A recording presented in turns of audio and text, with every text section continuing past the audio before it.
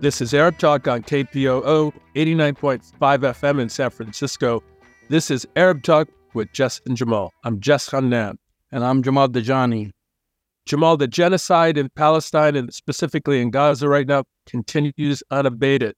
The war crimes that are being committed against Palestinian civilians in the Gaza Strip right now has increased dramatically. The Israeli military has invaded Gaza as we speak. They're engaging in battles among the civilian population in Gaza. We now have most recent data suggesting that over 8,000 Palestinian civilians have been killed and murdered. Of those 8,000, almost 4,000 are children. The majority of the people who have been killed in Gaza right now by the Israeli military are women and children. 50% of the buildings in Gaza right now have been destroyed or are inhabitable. We have over 1 million internally displaced Palestinians within Gaza who are already refugees. The situation is catastrophic. There's still no food, water, medicine, or fuel coming into Gaza on a regular basis. Hospitals are completely shut down. Babies in incubators are dying because of lack of fuel for the hospitals in Gaza. It is not just a war crime and genocide, Jamal. It is a crime against humanity, and the world is watching. It is, Jess, and actually the figures that you gave, they're accurate for now. So by the time this broadcast airs, or tomorrow or the day after, and in fact, the figures change every few hours. So as of now, you're correct, 8,000 have been killed, almost 4,000 children have been killed, and every night Israel intensifies its bombing. And now they are trying to penetrate basically into Gaza. They have troops, according to the Israeli reports in Gaza, who have been facing heavy resistance. So we don't know what this will bring. And we're going to talk. We do know what it's going to bring, but we'll get updates on. I'm sorry to interrupt. We're going to get updates on all of that, but I think we need to go to this really fantastic interview you did with Dr. Asad Abukhalil, who's a professor of political science at CSU Stanislaw, who's discussing the ongoing genocide in Gaza and provides the historical context of 75 years of slaughter, ethnic cleansing, and settler colonialism, and how the Western governments have kind of permitted this to go on for so many decades. It's a really great interview. That's right. Let's watch Dr. Asad Abukhalil. Palestinians in Gaza have endured 3 weeks of non-stop, intensive bombardment by Israel. Last night was the deadliest and bloodiest yet. The Israeli military spokesperson distributed a map asserting that the Al-Shifa hospital was the headquarters of Hamas's leadership. Hamas denied this, but an hour later, Israel cut off all power and internet in Gaza in order to isolate the people as it conducted a major attack by air, sea, and land. Journalists and citizen journalists were prevented from reporting to the outside world and bearing witness to the slaughter. Israel killed hundreds of Palestinians overnight, and with no power, emergency services were not able to reach the injured in time to help them.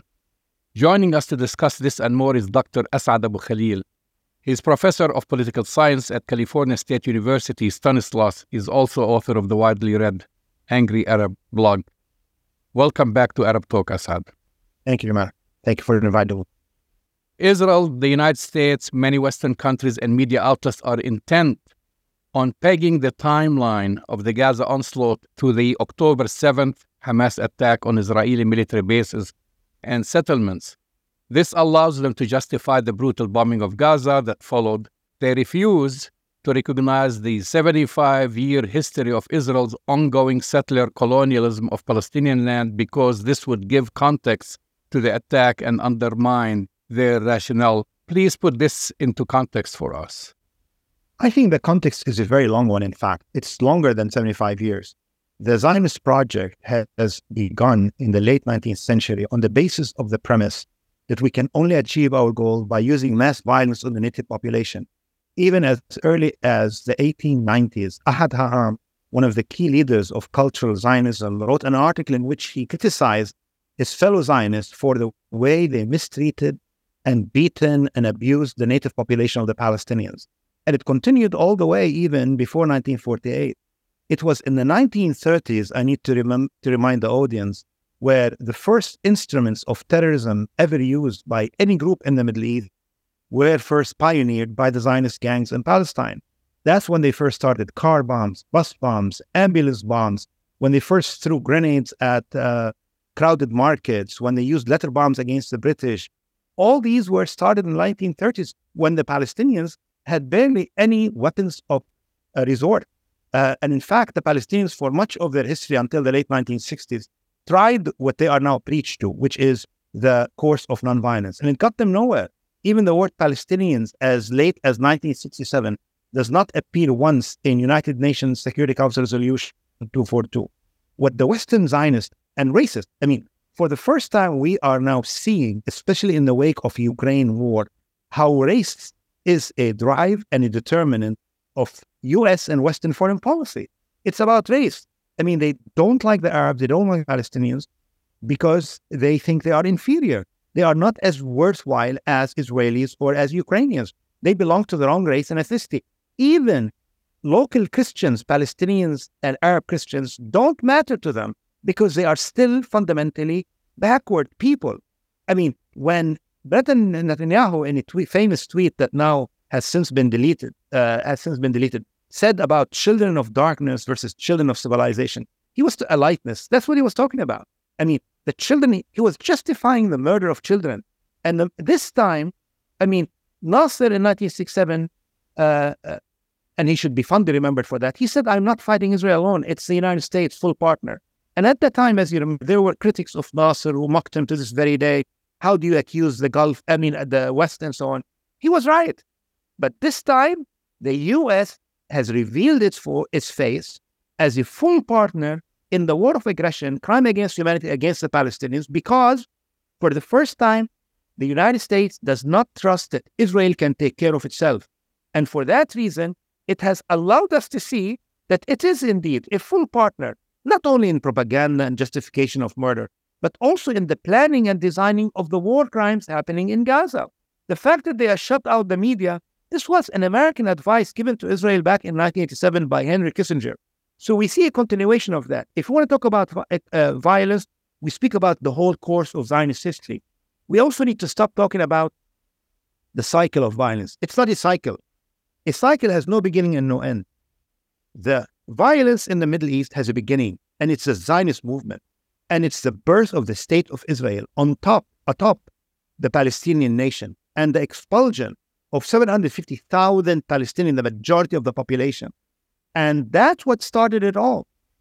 If you want to pretend that history began on October 7, do that, because that's the only way in which you can convince people who are ill-informed in the West that really everything was fine, that the Palestinians were in a state of prosperity and bliss, and suddenly this Hamas organization came out of nowhere and attacked the Israelis. Well, in the last year alone, Jamal, as you all know, Palestinians have been killed at the rate of at least one per day, and oftentimes even more than that. One per day. They are killing them, but we don't hear about it. Why? Because they are Palestinian. Palestinian lives do not matter to the West. But trust me, they matter to us Arabs, and we remember them one by one, name by name, ID by ID, as was released by the Health Ministry in Gaza. What about the European countries, the UK, France, Germany, and other Western countries who not only refuse to recognize that there is a genocide, an ongoing genocide, and they're giving Israel the green light to continue? These are the same countries who were party to international laws established after World War II to prevent such war crimes. Why aren't they being applied? Is there an exception? The same thing like what the United States is doing, an exception for Palestine, Arab and Muslim countries? There are no exceptions. They are all full partners. There are no nice European countries and bad European countries. The West is a solid coalition. Look at the way they responded in Ukraine. Look how much they glorified the violence when it's against Russia, how much they glorified sanctions against Russia. In the case of the Palestinians, not only they want to deprive the Palestinians from the eternal right to self-defense, they want to even deprive them of the right of civil disobedience, of the right of nonviolent struggle. Is there anything more nonviolence than boycotts? Imagine there are laws in the states of the United States on the books against peaceful boycott of Israel. They are illegal in the United States. Imagine that. When the United States is the biggest practitioner of boycotts around the world against countries and states that it doesn't like. And anyone who disobeys the United States is classified immediately as a state sponsoring terrorism or as a terrorist organization. So I am not fooled by any Western delineation between Switzerland and others. Just Switzerland this day, I woke up today to read the news. They deprived of funding various Israeli and Palestinian organizations because they deviated from the line. We were never fooled by these European distinctions. And Europe has become solidly behind the United States. There is no de Gaulle anymore who can differ and disagree with the United States. Look what happened to Jacques Chirac in 2003. That was the last time any European dared to disagree with the United States. And that was the end of it. We find today all the NATO countries, all European countries, Finland, Switzerland, Sweden, these supposedly nice, idealistic countries are all partners in the war of aggression. And the Arabs are not dumb. They see for themselves that what is happening in Palestine is not the deed of the apartheid state of Israel. They have been accustomed to the aggression and terrorism of Israel. But now they are seeing the Western world, the entire Western world. Look at the racism in the public discourse. Look at the way Arabs are invited to TV shows in order to be put on trial. Do you condemn? Do you condemn? Who are you to ask me? Who are you? You are not my judge. I want to ask you, who are you to demand condemnation? When you are part of the original sin in Palestine, you Western nation were the sponsor of this project that planted the seeds of terrorism in the entire Middle East. The state of Israel has been a party to all these wars in our region. I am 63 years old. In my lifetime, Israel has bombed Tunisia, Libya, Sudan, Somalia, Lebanon, Syria, Palestine, Jordan, Iraq. What did I leave out? And in 1973, they downed a civilian airliner. And in 1959, they downed a Lebanese civilian airliner. 1954, the first hijacking, a Syrian airliner, they hijacked it. This is the record of the state of Israel that they don't want to go back to. They just want to stop history, to freeze it on October 7th. Before it, we were living all in peace. That's not going to run with people with memory. We are people with memory. You are the people without memory, not you, Jamal, of course. Talking about the Western nation. But I think what is happening today is it's not a bad thing for Arabs and Muslims to see the West for what it is, very far from their propaganda claims, from the way they present themselves to us. We see the Free Berlin, how much the Cold War spent billions on portraying Free Berlin, West Berlin, as being the place, the alternative to communism. Well, Free Berlin banned the display of Palestinian flags. They banned the display of kufiyas in schools. Demonstrations. There is an increasing public outcry, though, in spite of desperate attempts by Israel, the United States, to invoke the self-defense justification and so on. We've been witnessing thousands of people who are turning out worldwide to protest the bombing of Gaza and demand a ceasefire, including anti-Zionist Jewish Americans. Do you think that this will have an impact on politicians or the outcome, or just like going to go unnoticed? I think it will be noticed. And I think what happened in Grand Central Station, New York City, will be noticed. And I think that progressive Jews have always been on the forefront of struggle for Palestinians. I used to be very active in speaking on college campuses in Europe, Canada, and the United States. And I've always seen that Students for Justice and Palestine clubs on college campuses always included Jewish students, always. However, there's a generational change. We find that Americans who are over the age of 65, 81% of them solidly behind Israel. That percentage goes down to 30% among people who are young. For that reason, I think on the long term, Israel is going to lose the battle. Because why? Because people who are reliant on news media of TV and newspapers get to the Zionist narrative only. But the social media, unfortunately for Israel, cannot be controlled the way you control the New York Times op-ed pages or Washington Post. Zionist organization go there, meet with the publisher, and ask to censor the Palestinian point of view. Just they are doing now with college campuses. Imagine what happened in University of Pennsylvania and Harvard. They don't want students to have the right to express their pro-Palestinian views. But on social media, it's free for all. To an extent, of course, it is subject to restriction, more so on Meta than on Twitter and so on. There are variations. But I think that eventually, but the thing is, I was never one of those Arab Americans who pleaded with the West and who wanted the West to come and save us. I think the change is going to come from over there. People are going to get their own liberation in their own hands. Not at the anybody who was fooled by the peace process, which was intended to fool us, is mistaken. Yesterday I read in the Washington Post about how they invited a group of Muslim Arab Americans that you and I have never heard of before to the White House and to meet with the officials of the White House. And you know what they started to do? They started to cry. They started to shed tears. I mean, this is not the message that I want Arabs to deliver. We need to deliver an angry message that Arab Americans, Muslim Americans are not slaves of the Democratic Party, the way the Democratic Party has treated Black Americans, that we are going to be assertive of our rights. And I used to tell people that if you vote for, these Democrats or those Republicans, doesn't matter to me, you are going to be eventually regretful because they will witness another massacre in Palestine and they are going to endorse it, whether it's Democrat or Republican, Obama or Biden or Trump or anybody else. Although I have to say that in my lifetime, Biden has proven to be one of the most dangerous presidents in my memory, the one who poses the most threat towards peace and security ever since Second World War. There was a message from Gaza to the leaders of the Arab world, and it says, "Don't mourn for us, we're still alive, but you're already dead." Do you foresee any pushback from anywhere in the Arab world other than empty words? Well, I mean, Arab governments, I don't anticipate anything, of course. I've never been disappointed by them because I never had faith in any of them. I think I have more faith with the Arab people. And I've seen a lot of display of solidarity and support with Palestinians. I mean, there were massive demonstrations in Yemen, in Jordan, in Morocco, in Tunisia. There was demonstration in Bahrain. Oman has been one of the forefront. The people of Bahrain has been registering. Kuwait, Lebanon.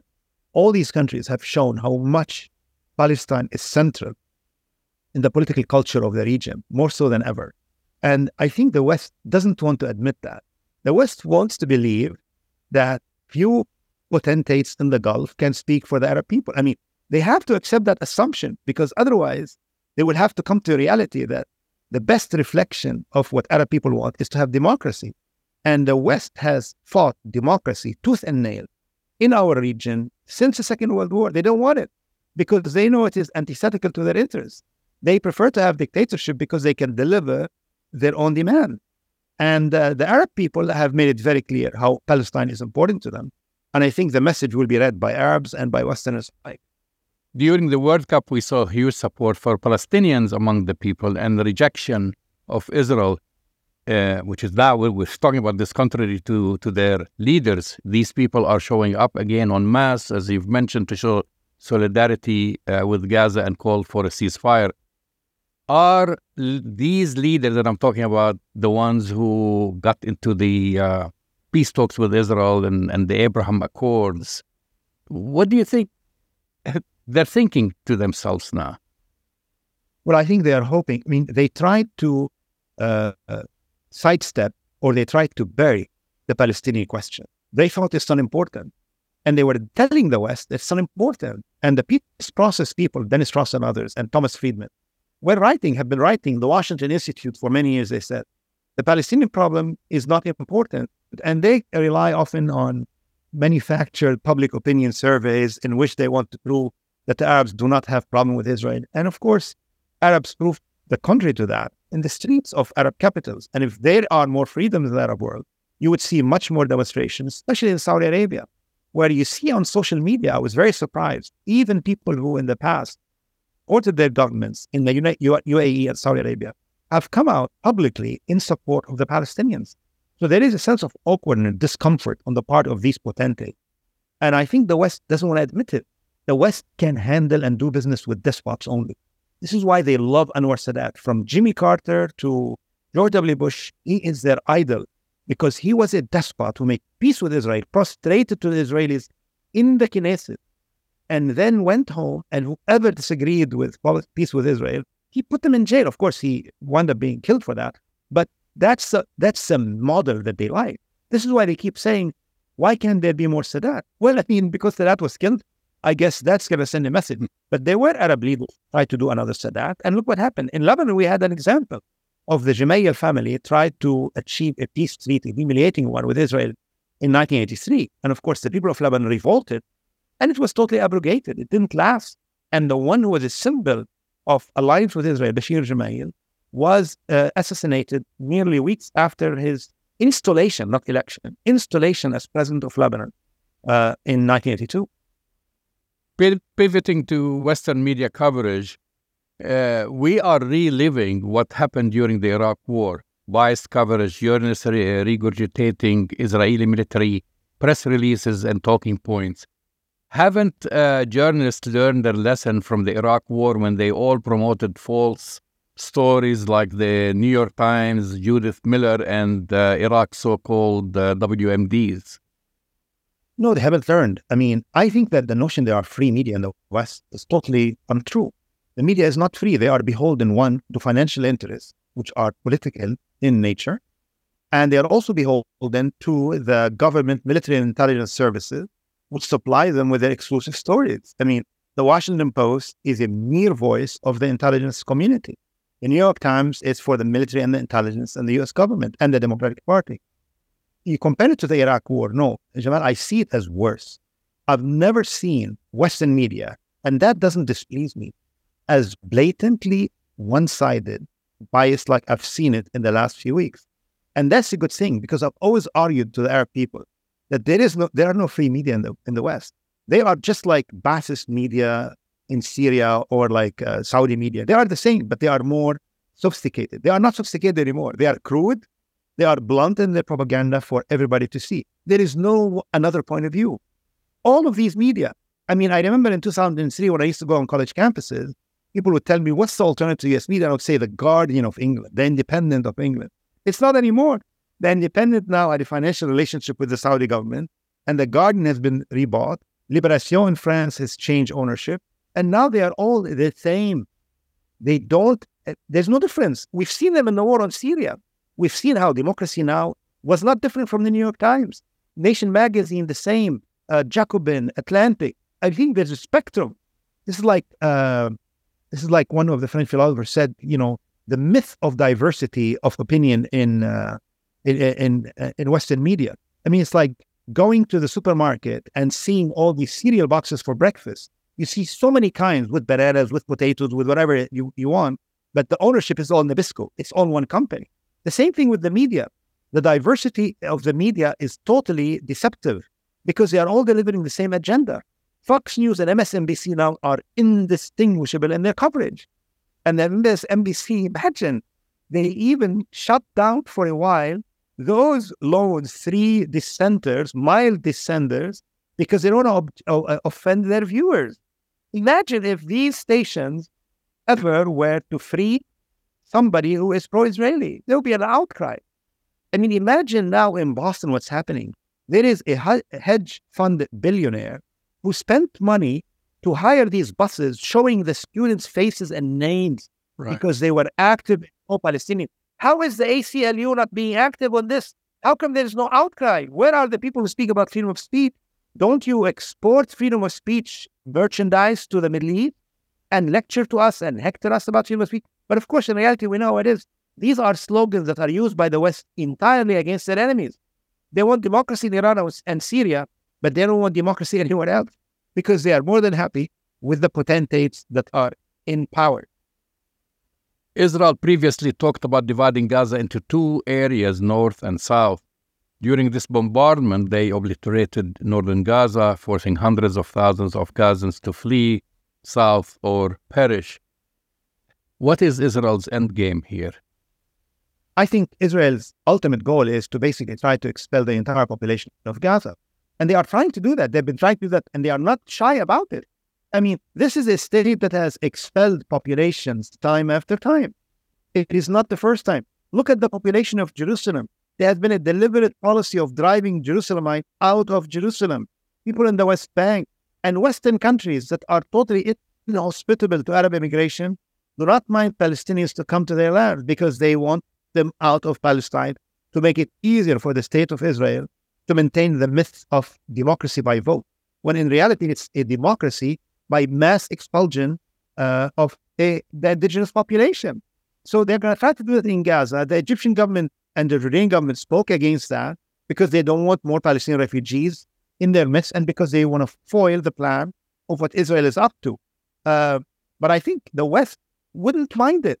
I really believe that there is nothing Israel can do to the Palestinians that the West would frown upon. I have no doubt, and I'm sure you agree with me, if Israel were to drop a nuclear weapon on Gaza, not a single member of Congress will disagree, except the 18 people who voted against a resolution for Israel. And every one of the 18, Jamal, every one of them is a person of color, either Latino or African American. Not a single white person dissented. And in the resolution in the Senate, there were 97-0. And the 3 people who did not vote were not there because of protests. They actually were co-sponsor of the resolution. There is no dissent. And if Israel were to drop a nuclear weapon, they would be in support, Democrats and Republicans. And America, you know what it would do? It would replenish their nuclear arsenal with more nuclear bombs to use them in the future. And Israel has that message. I mean, if Israel today is out of control, it is because America has made it. The entire West, from Sweden to the United States, they have made it out of control because they sent them the message, there are no limits to the cruelty and savagery that you will inflict on the Palestinians. We will support you because these are backward people as far as we're concerned. They are not white. They are not Ukrainian. You've mentioned that President Biden is one of the most dangerous presidents that you witnessed in your lifetime. There is a concern that this could expand to a regional war, dragging Hezbollah, Syria, Iran. Is this his intent? Do you feel, is this the next step? I don't think so. I think he's scared of Hezbollah. No question about that. And they tried to smash Hezbollah in 2006. And let me tell you, the outcome was utterly undesirable for Israel. They were humiliated on the battlefield. They could not advance 1 inch into the territory of Lebanon.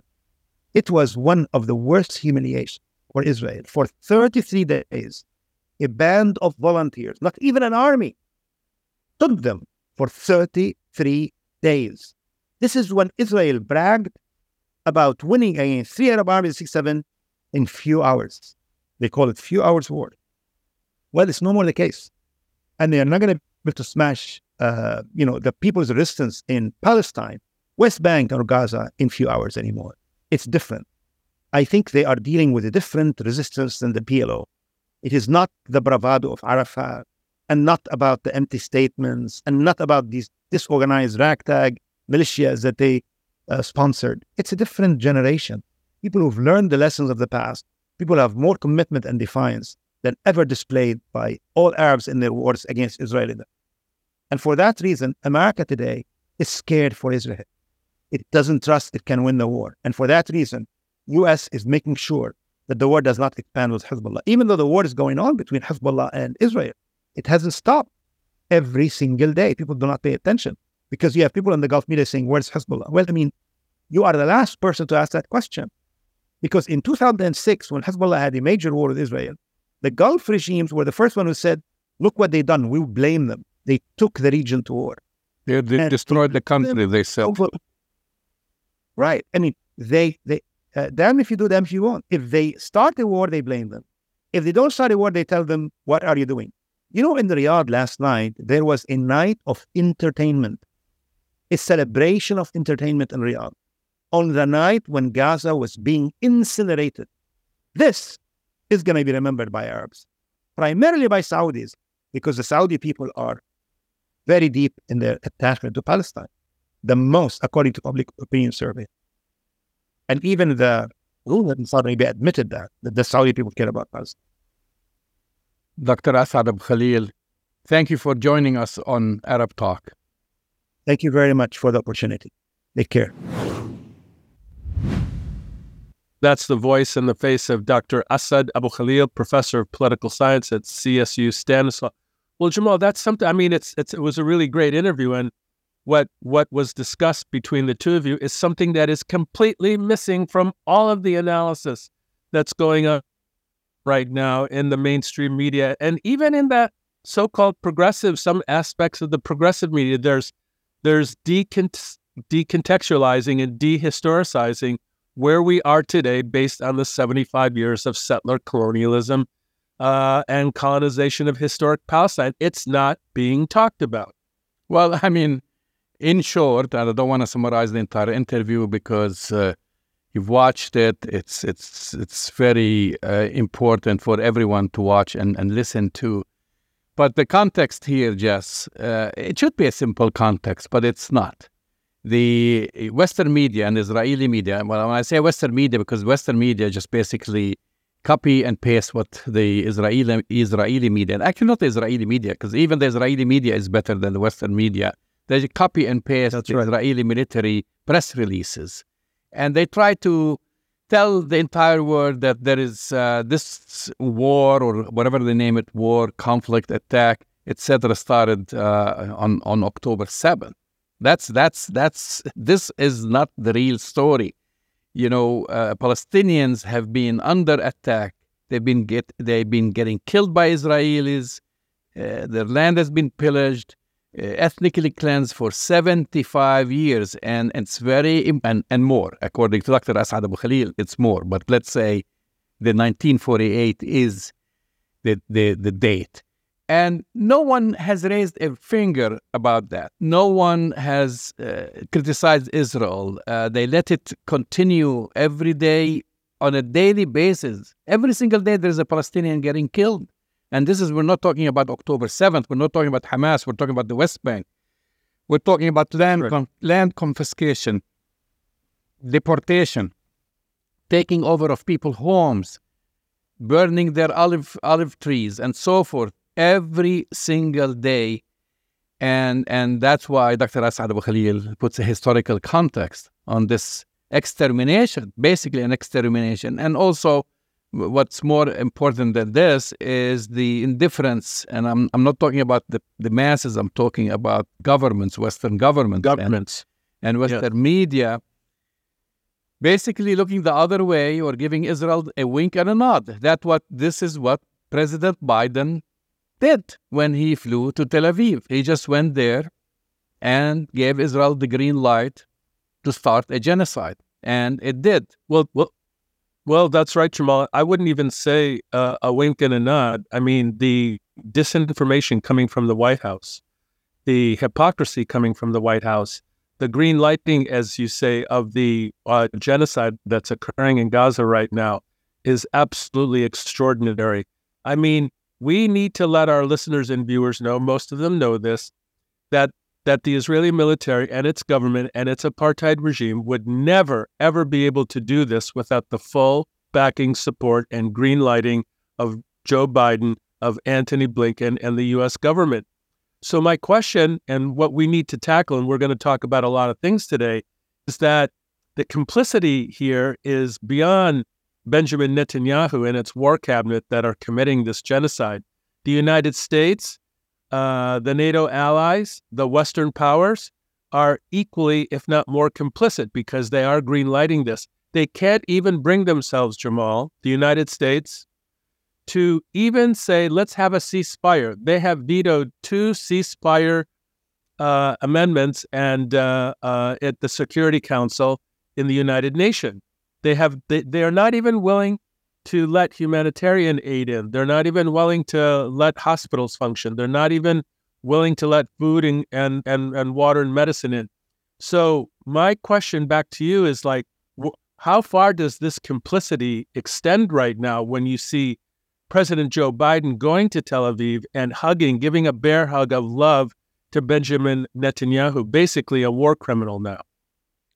Well, I mean, you know, one thing that comes out of all of this, it's let's stop the charade that we've been living under, or people at least, drinking the Kool-Aid that the United States,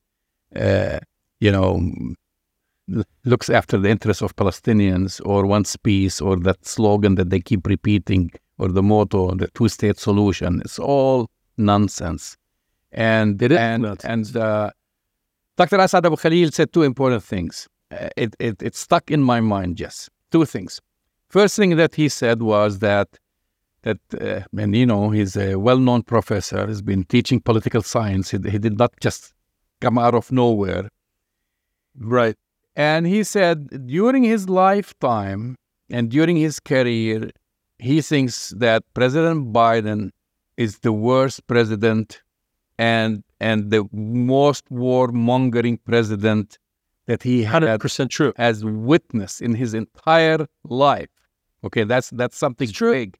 Because everybody, especially I have to say, Arab Americans, Muslim Americans, out of fear from not to vote to Donald Trump, everyone stood in the lines in Detroit, in Ohio, in California, everywhere to vote for Biden because they thought that he is going to be fair and balanced. Well, full stop. It didn't. The other thing he said, and it's very troubling. He said, with the exception of probably 18 congressmen and congresswomen, and most of them, and not most of, sorry, all of them are people of color who, want to see a ceasefire. He said, if Israel today or tomorrow drops a nuclear bomb on Gaza, not a single one will raise a finger or complain or accuse Israel or say anything. Which is, this is very strong to show you the position of this administration, the position of U.S. Congress, and of course, he goes on that this goes way, it's all associated with the anti-Arab, anti-Muslim racism and so forth, going up decades, if not hundreds of years. And this is very troubling. I mean, this is very troubling. Now, as I've said this, and he the same thing, the big shock, and this is where I see the Zionists on social media and their surrogates like former Ambassador Freeman and others saying, how dare all these masses march in London? I can't believe the thousands of people, pro-Palestinian people marching and condemning Israel. Read that. I ask everybody just to go there, go on Twitter, go on TikTok, Facebook. You'll see that over and over again.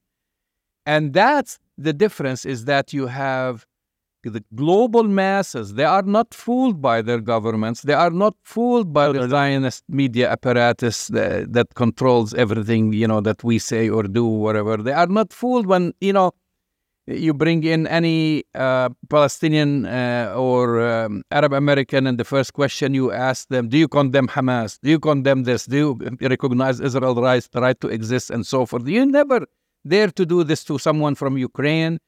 You never dare to do this to anyone. You don't ever bring an Israeli and you said, hey, do you condemn the 75 years of ethnic cleansing that your government has been conducting?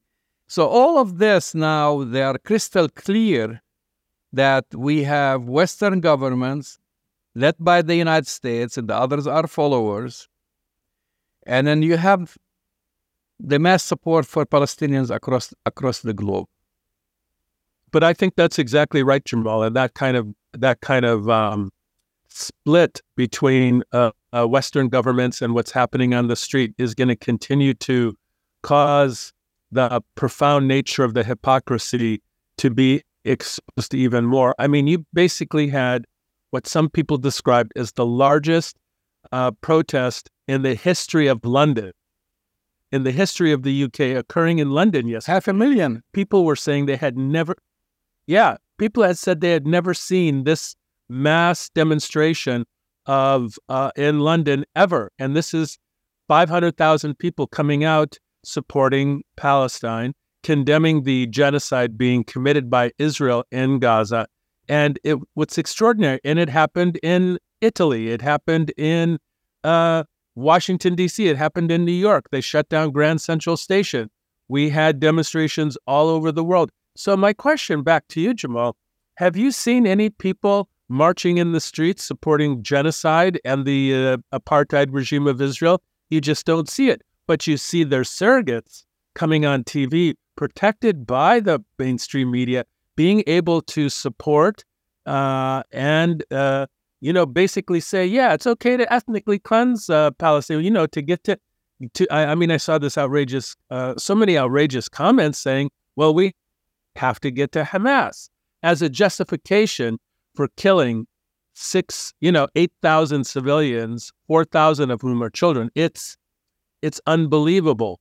But I do want to go back to something you said, Jamal, because I think there's going to be something really important that's going to happen. You've heard me make these predictions before when I said maybe Donald Trump will be president again in 2024. I actually believe that based on what we're seeing today, that possibility of Donald Trump being our next president in the United States has increased significantly, because guess what? I don't believe Arab Americans, Muslim Americans, and younger generation communities of color are going to come out and vote for Joe Biden.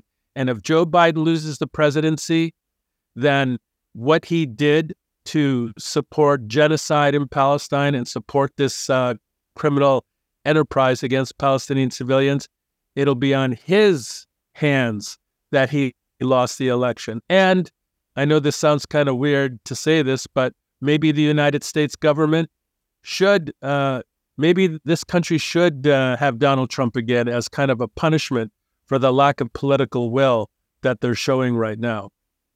Well, I don't know if I want to see Donald Trump in power or actually anyone, tell you the truth, from both the Republican or Democratic Party. However, one thing for sure, Arab Americans, Muslim Americans are not going to vote for Biden. They're not going to go and or young people. help or young win people. One of the major swing states, Michigan, for example. Right. If he's going to lose that, he's gone. And his popularity is less than 25% the last time I've checked. So I don't know what is he doing. I mean, I agree 100% with Dr. Asad Abukhalil. He's the most war-mongering president in our lifetime. I mean, here he is, pouring gas on the fire in Gaza, and he just wants to see this whole, basically, the whole extermination process of Palestinians in Gaza. And I'm saying this is not something I say it very lightly. There is an extermination process. Today, it was reported in the Israeli media that the plan, because I asked Dr. Asad Abukhalil, what's the end game? And then he said the end game is always and has been the ethnic cleansing of Palestinians. But in the Israeli media today, they caught the head of their security ministry or intelligence ministry, and they put the plan in process to ethnically cleanse 2.3 million Palestinians out of Gaza, and they want them to go to Egypt.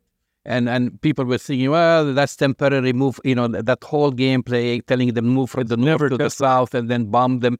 And this whole ferocious attack on hospitals, schools, killing UN workers, the UNRWA, doctors, ambulances, and so forth, is really part of Plan Dalit, which they've applied in 1948. It's a continuation, which is really spreading fear. Aside from the murder and the killing, spread fear, so people would leave. Because Israel says to the world, we want to get rid of Hamas. No, don't believe them. Israel wants to get rid of the Palestinians, so it will annex Gaza. That's basically, right. That's something they try to do until the war monster Ariel Sharon threw the towel because basically Gaza has a high population and they were sustaining a lot of losses to protect few thousand at the time settlers living there. Those are the settlers, by the way, that they live in nearby settlements in outside of Gaza. They were inside Gaza, and it was just a calculated risk for him. But now they believe, okay, well, we couldn't rule on those at the time. I think the population was about 1.6 million. Now it's about 2.3 million. Let's get rid of them all. Let's just kill as many as possible, and the rest convince Egypt to take them, to convince other countries, and then we'll gain more territory, because it's all about gaining more land. But that's precisely what this is all about, Jamal. You're exactly right. We've been talking about this for years and years and years.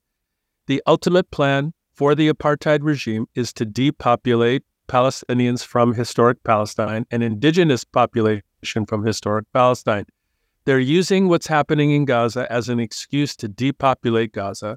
They told Palestinians, Jamal, in the north to go to the south to become safe. And in the process of families leaving, they bombed and killed them on the way to, quote, safety. There is no safe space in Gaza. And in the meantime, Jamal, which is not getting reported in the mainstream media, you're seeing Palestinians being killed, arrested, detained in the West Bank. You see settlers shooting and killing Palestinians. By the way, sorry to interrupt you, they're attacking students at Israeli university. These are Palestinians with Israeli citizenship. They're attacking their dorms. So this is how bad it's going to get. Right. That's right. That's right. And the one of the security ministers said to the Palestinians who have Israeli citizenship, if you support the ceasefire or anything like that and make pro-Palestine comments, we're going to send you to Gaza. I mean, they're making such outrageous criminal statements, and these are, quote, Israeli citizens. And let's not forget, Jamal, they're attacking students at the universities in the apartheid state, but they're also attacking students here in the United States who stand up for justice for Palestine, who are demanding a ceasefire, an end to settler colonialism. Our students here are getting doxxed, are getting identified. Their names are being plastered on billboards.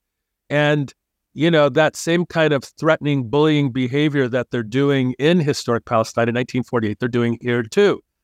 You have to be able to see, and we've been talking about this for many years, their response right now is in direct comparison to the extent that the world on the ground, people on the streets, regular citizens, are against the apartheid state and condemning them.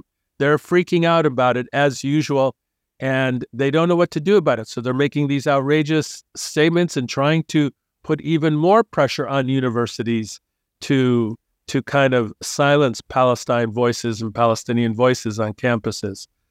I think that this is a historical moment, Jamal, where people who are silent right now against the genocide of Palestinians in Gaza are going to be on the wrong side of history, already are on the wrong side of history, but their silence right now, universities are silent, companies are silent, people are just afraid to speak right now. We're witnessing a genocide, the Nakba of 2023, Jamal. We're witnessing this genocide right now, and people are afraid to speak. It's extraordinary. So I just want to say one thing, regarding this, because I think their efforts will fail, because we see the reaction from the population. I mean, imagine having college campuses. This is, you've been in academia so many years. You've witnessed demonstrations from the people demonstrating, during the Iraq War and before that during Vietnam and so forth, and expressing their opinions. The Zionist lobby really wants no discussion of whatsoever about Palestine. And this is, think about that. This is an attack on the Constitution, an attack on the First Amendment. But they are failing at it. We've seen that in more authoritarian regimes, and I would say more authoritarian regimes, because at least in the United States, it has not led yet to having the police and the government attack demonstrators like we've seen in Berlin, in Germany, where if you raise the Palestinian flag or demonstrated, people get beaten and getting arrested. Same thing in France. They couldn't stop them, right? Because you're not having 10, 20, 30 people going out on the streets. You're having tens of thousands of people. And when this happens, you cannot stop it. And so it is an important precedent. In essence, this is the precedent where the public, the voters, the population, especially the young generation, they are totally in opposite of their governments. You watch the presidential candidates from Nikki Haley to whoever, the way they say things, watch all the Congress people and the senators, the way they have been addressing this, vilifying Palestinians, criminalizing them, taking, just 3 weeks ago, Benjamin Netanyahu was a persona non grata in the United States because supposedly he was silencing his own constituency and he was, standing against the judicial system in his own country. Now they're quoting him word for word, regurgitating what he was saying that Palestinians are animals and criminals and whatever. Because, if you debase and dehumanize people, then it's easy to look at their picture as they're being getting slaughtered. That's exactly right, Jamal. But here's the thing.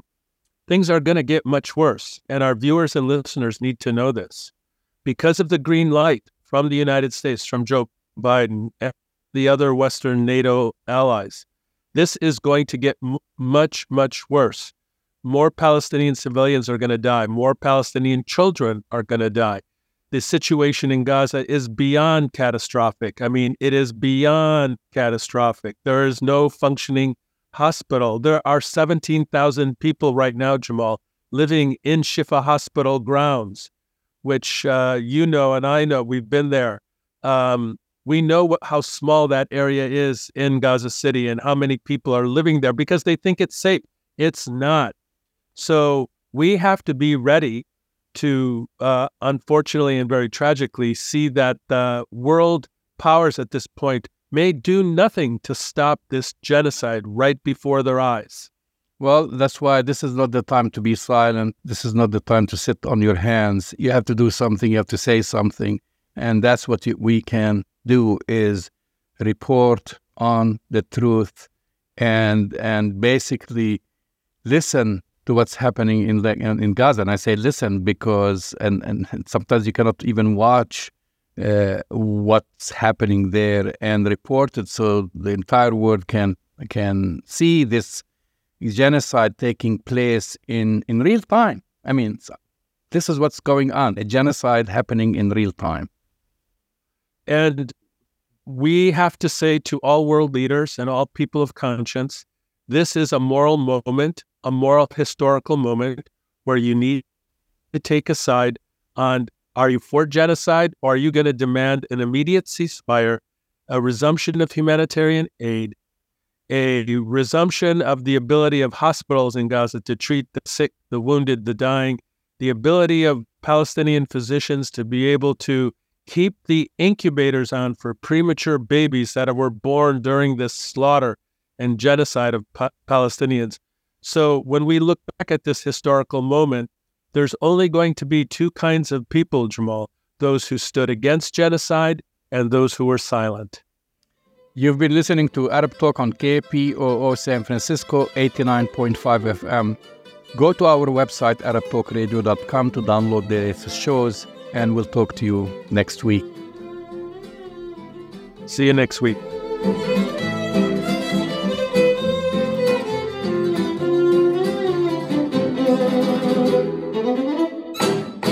Thank you.